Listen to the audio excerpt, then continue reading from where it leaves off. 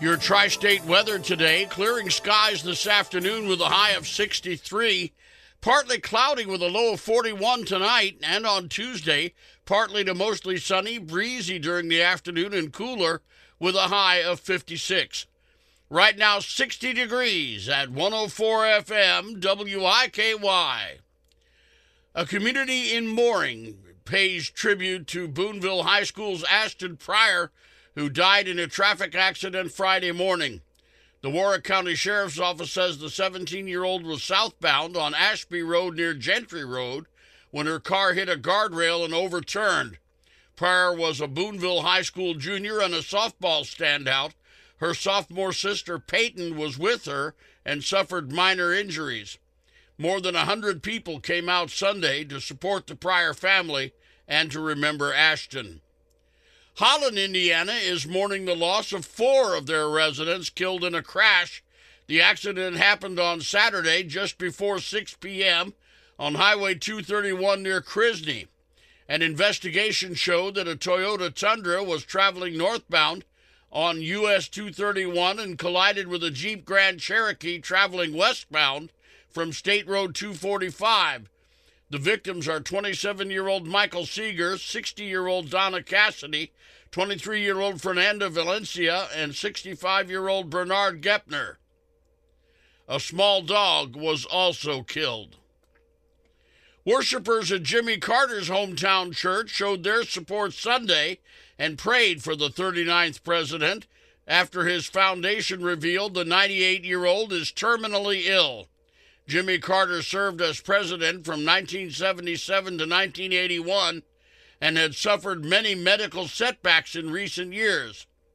ABC's Faith Aubrey has more on that. He's 98 years old. He suffered multiple falls a few years ago, which caused him a black eye. He had 14 stitches on his forehead after one of those falls.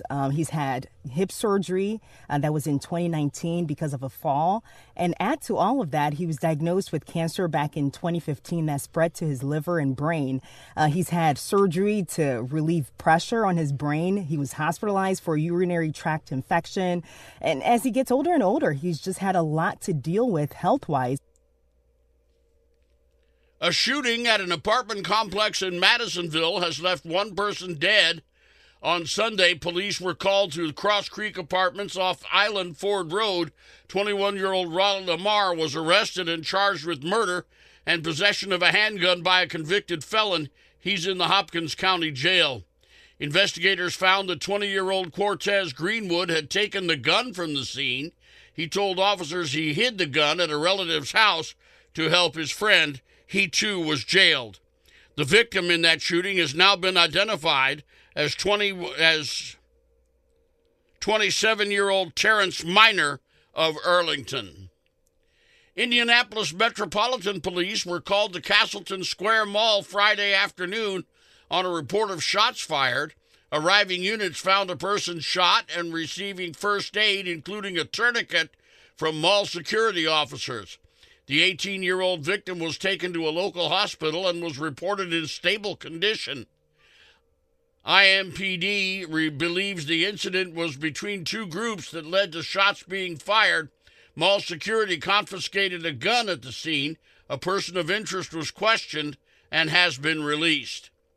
Mixed emotions about a return to classes today at Michigan State University, 1 week after a mass shooting there. ABC's Brian Clark has details. Students returned to class today at Michigan State University a week after 3 were fatally shot and 5 others were wounded. This is our campus, and we're not letting anybody take that from us. Student body president Joe Kovacs says most students are ready to be back together. But for those who are not, the interim provost, Thomas Waichko, says the university has asked professors to help. We've asked them to extend grace and sympathy and empathy to their students. The 2 buildings where the shootings took place will be closed for the rest of the semester.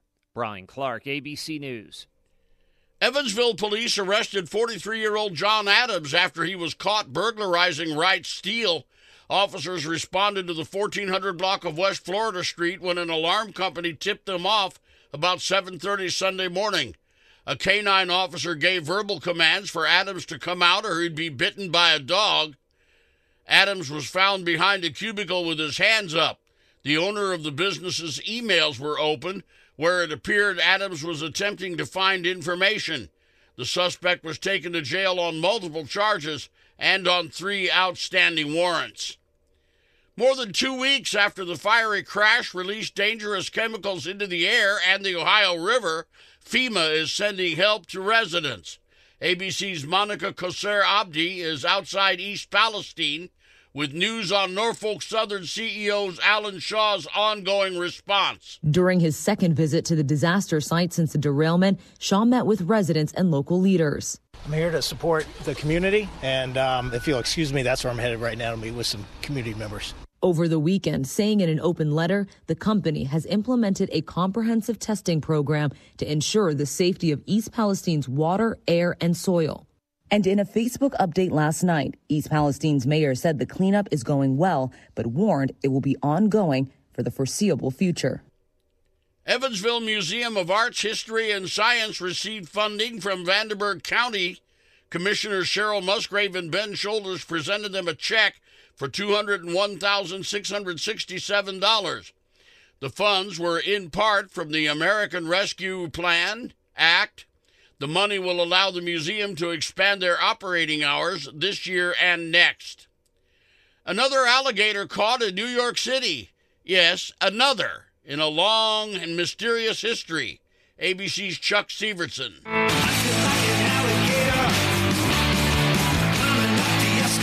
It didn't even hop an elevator. Park officials grabbed a 4-foot-long alligator from a lake in Brooklyn's Prospect Park Sunday. Described as illegal, lethargic, and possibly cold-shocked since its home is tropical climates. It was taken to the Bronx Zoo for rehab. Gators caught near or in New York City sewers are a century-old myth because of news coverage when the city rescues any of several alligators a year, usually pets abandoned when no longer tiny and cute. Chuck Severson, ABC News. You're listening to the News at Noon on 104 FM WIKY. From ABC News, Wall Street now. The stock market is closed today for President's Day, but shares were mixed on Friday. The S&P 500 lost 0.25%. The Nasdaq Composite surrendered 0.6.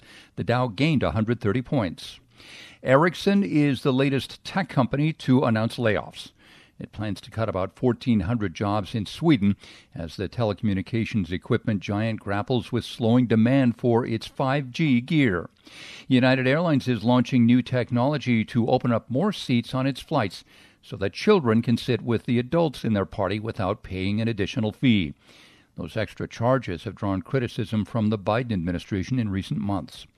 300,000 bottles of Starbucks Vanilla Frappuccino have been recalled because the ready-to-drink beverages may contain pieces of glass. PepsiCo produces that beverage. It sells it in grocery and convenience stores, not in Starbucks locations. Jim Ryan, ABC News.